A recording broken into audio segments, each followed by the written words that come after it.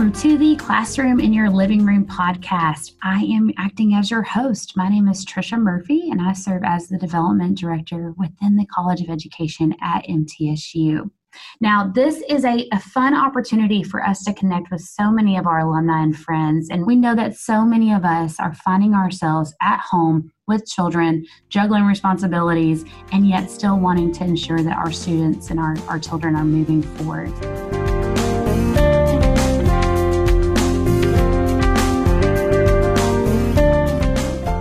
Okay, so we are here today in episode 4 with Dr. Jeremy Winters, who serves the College of Education as a professor in elementary and special education, along with Dr. Ryan Seth Jones of the WAMC Educational Leadership, where he serves as an assistant professor. Thank you so much for being on with us today.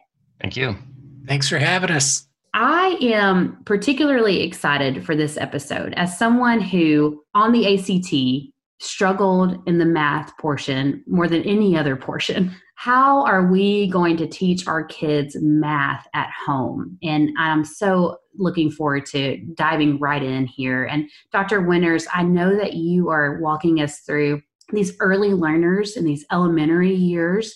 How do we teach our children and these students concepts that maybe we don't know how to teach or how to do in some cases? One of the things that I think right now during this time of stress that we can do is undo maybe some things that are going on in the school.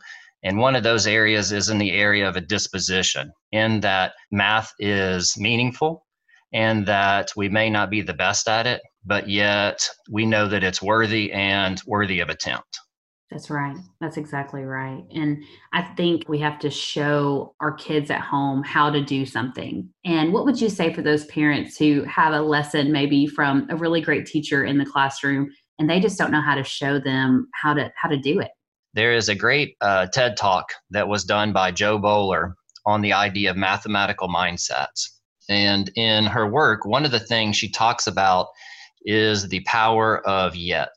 And I think even when we may not necessarily know it, or I've heard this a lot from my kids, I just can't do that. One of the things that she constantly talks about is, I can't do that yet. But, there's power in the struggle. And so I think maybe some of the questions and some things parents can do are to have the students say, ask them, can you explain that to me? Can you show me what you're thinking? And then one of the biggest tips I can tell you I'd actually got from an article I read a few years ago about a middle school teacher and something he was doing and that I try to do. And it's a struggle at home because sometimes as a parent, we want to definitely, really help our children and take care of them. But one of the things that he said in the article was that he stopped carrying a pencil. And I think in terms of for our students, one thing that we're quick to do as a parent is if a student is struggling with something is to grab their pencil and just do the work for them, thinking that we taught them something. And I think maybe just putting the pencil down, telling them, can you explain to me? Can you show me? And letting them kind of guide us through what they're thinking.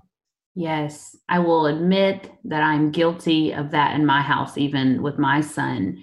Dr. Winters, you told me about a man named George Dawson and how he lived his life keeping from his children that he could not read. Can you expound on that and how that could be relevant for us today? Yeah, there's a book. It's called Life is Good, and it's an autobiography about this guy named George Dawson. What he would do is whenever his children would come to him, he would have them stand up and read to him, and he would kind of nod along, and he would ask them questions, but they never knew he didn't know how to read himself. And I think we can take that into this same idea of math. So when our children are working some problems, our first inclination shouldn't be to tell them, well, I don't know how to do that. Maybe have them explain, hear their thinking, and then that might help us to understand a little bit more to kind of guide them even with further questions we could ask. That's so good. And it's funny that you mentioned a reading example, because so often when we think about math, we think about different things that we used in our classrooms as a child. Maybe that's flashcards. But how can books actually help us in the math area?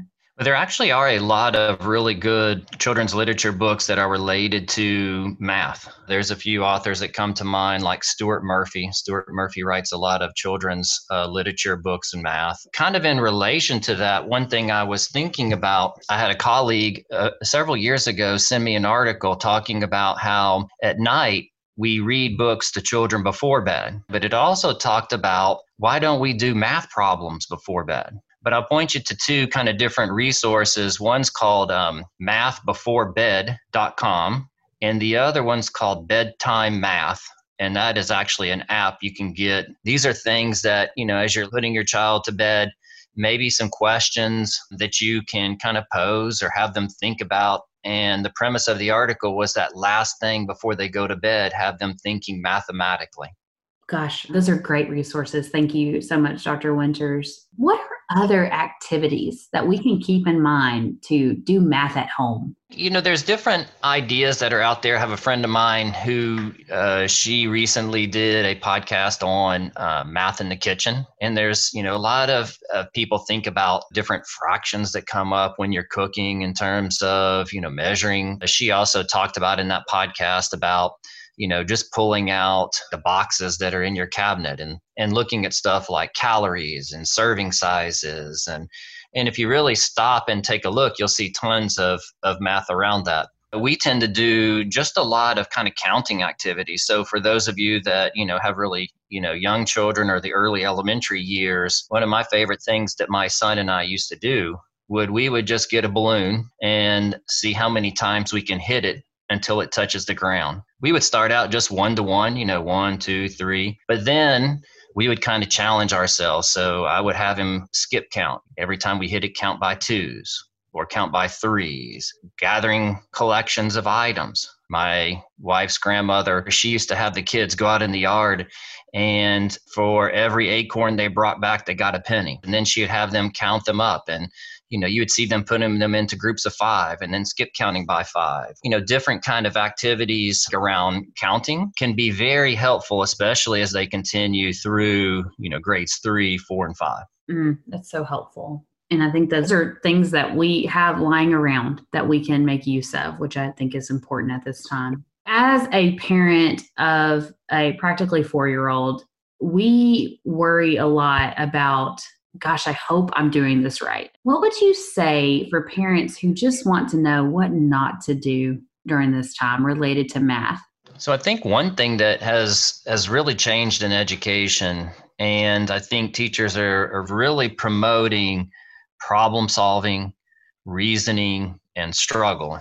One thing that I fear is that during this time, parents kind of revert back to maybe the way they were taught 20, 30 years ago, rather than really pushing problem solving and reasoning, which are critical skills. And so I encourage parents, when a problem comes up, engage your children in thinking about different ways that it might be solved. Our yard was sloped such that a bunch of mud was coming into our patio. And so we needed to kind of build a drain around it. And a practical problem, having, your children hear you think through that problem and what are some different solutions? I mean, should we redo the whole patio and raise it up? Show them these different possible ways of coming to the problem, and then why you choose which one you did. Analyze the different ones versus, all right, let's sit down for 20 minutes and I'm going to give you flashcards. And, if you get one wrong, we're going to start all over and those type of things. Yes, we are big fans of love and logic over here. And so constantly asking, what can we do tomorrow when we try this so that we have a different outcome? And I love what you said there. So thank you. Thank you, Dr. Winters. I appreciate your time with us today. Well, you're welcome. Dr. Jones, I would love to talk a little bit more about the 10 and up age group and how we can make math accessible for these young kids. What would you say is important right now related to math at home for those older folks? Well, I think a lot of what I would say has a lot of similarities to what Dr. Winters just talked about, giving parents an opportunity to focus on the dispositional side of mathematics. You might think of it in other things. Maybe if you grew up playing baseball, a big reason why you throw baseball with your kids is because you want them to love baseball. not just to have good throwing mechanics. In fact, I think we should think about math in the same way, that part of what we can do at home is to help our kids see that these tools are actually really helpful, to help our kids see that even if I don't know how to do something as a parent, I can jump into it with you and try and figure it out with you and ask you what you think. And you can actually teach me things that I didn't know about. And that can create a disposition around mathematics that sort of hopefully pulls back a little bit of the fear factor or the idea that I'm just a person that's not able to do this, and can create an environment in which mathematics is the kind of thing we just talk about, even if we think we don't know much about it. That's exactly right. And even right now, we're kind of inundated right now with these data visualizations and predictions right now with the coronavirus epidemic. How would you say that we could utilize some of that really good data, or not so good, I should say? Well, I think that something that's interesting about data is how it's becoming increasingly important just to make sense of the newspaper or news story that we watch on TV or read on the internet. But students actually don't have a lot of opportunities to learn how to think with data well.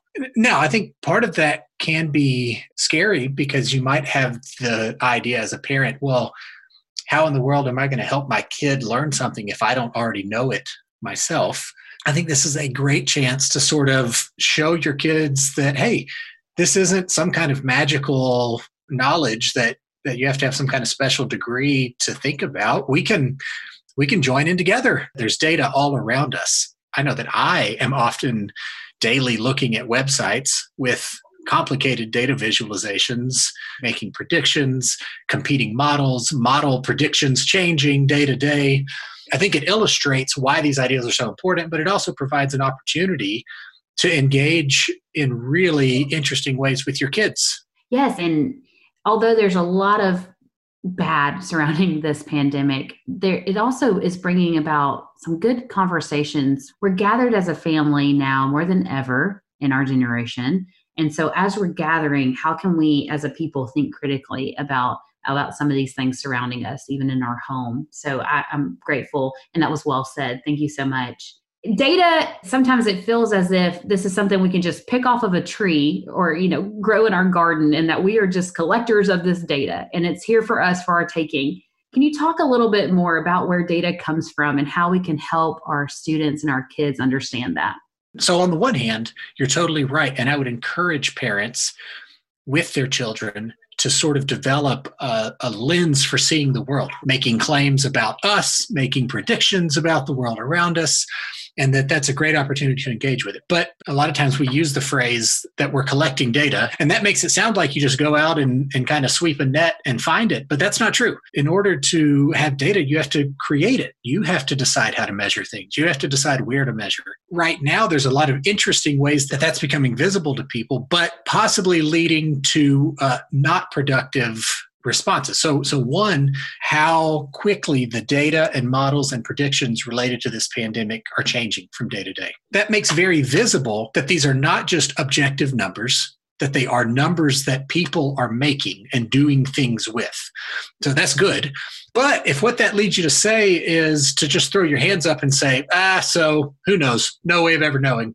That's actually not particularly helpful. And that's a pretty bad state of affairs for us as human beings. So I think what are better questions would be to engage kids with questions like, what do you think these numbers mean? Where did they come from? What kinds of measurements did they take? Who did they measure? So something as simple as, if you are testing people for this disease only if they come in and are sick, what kinds of people might not be getting tested that could have it? And so then you get to have a conversation about what can we actually learn from these numbers based on what we know about them, or what questions we might be asking about them.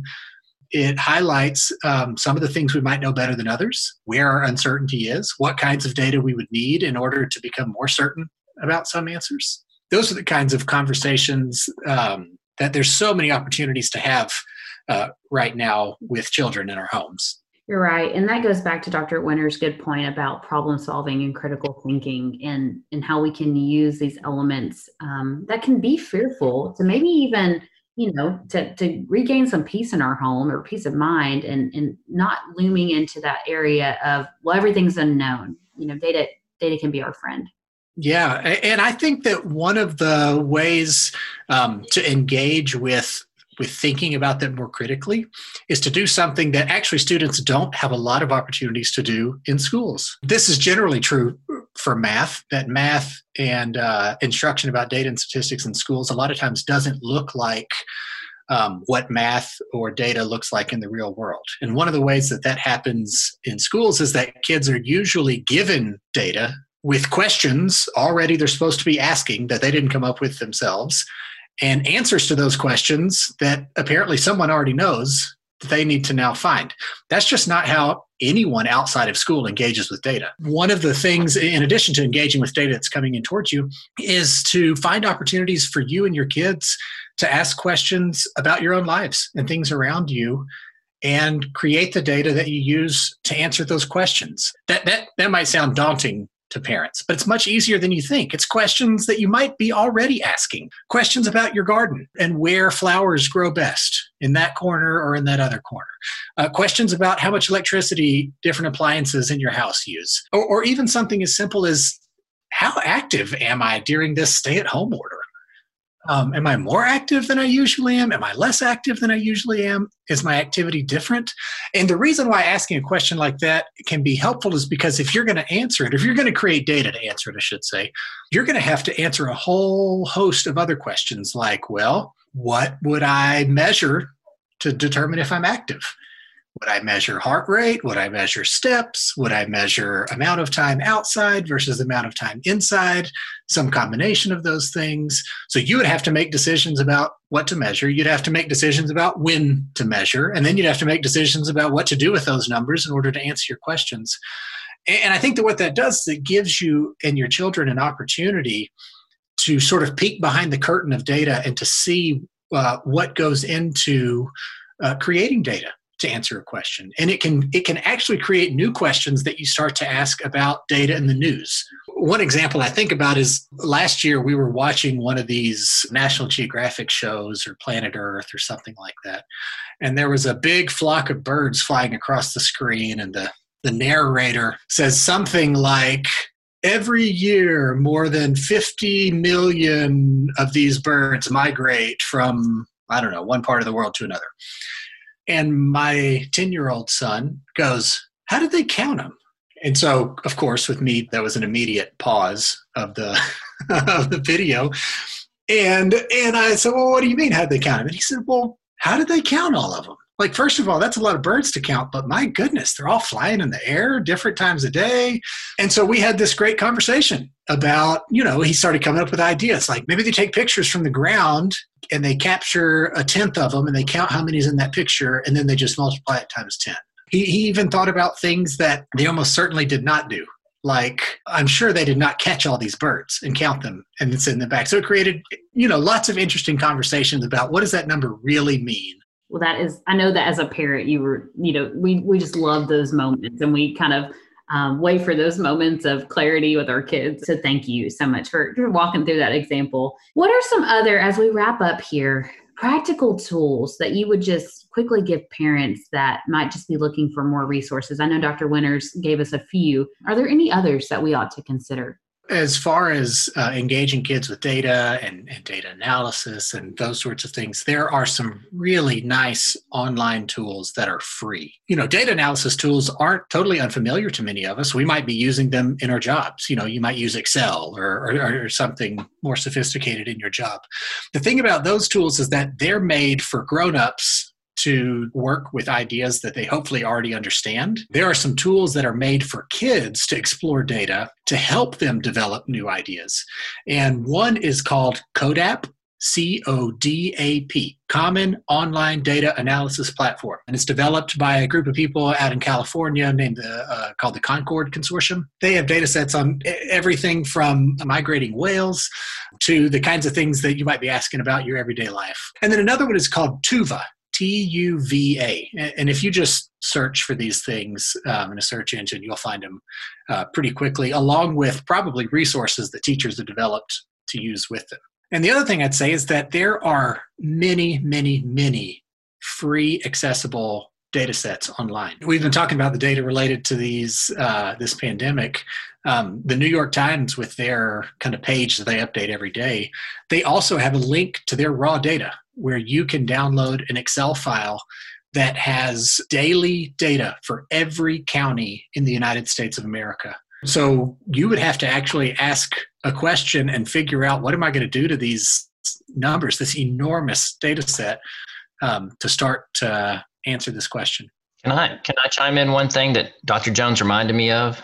Of course. So as he was talking, and especially about the story about his son and so forth, it reminded me of a question I saw in a book recently, and it was, how often do you need an exact answer?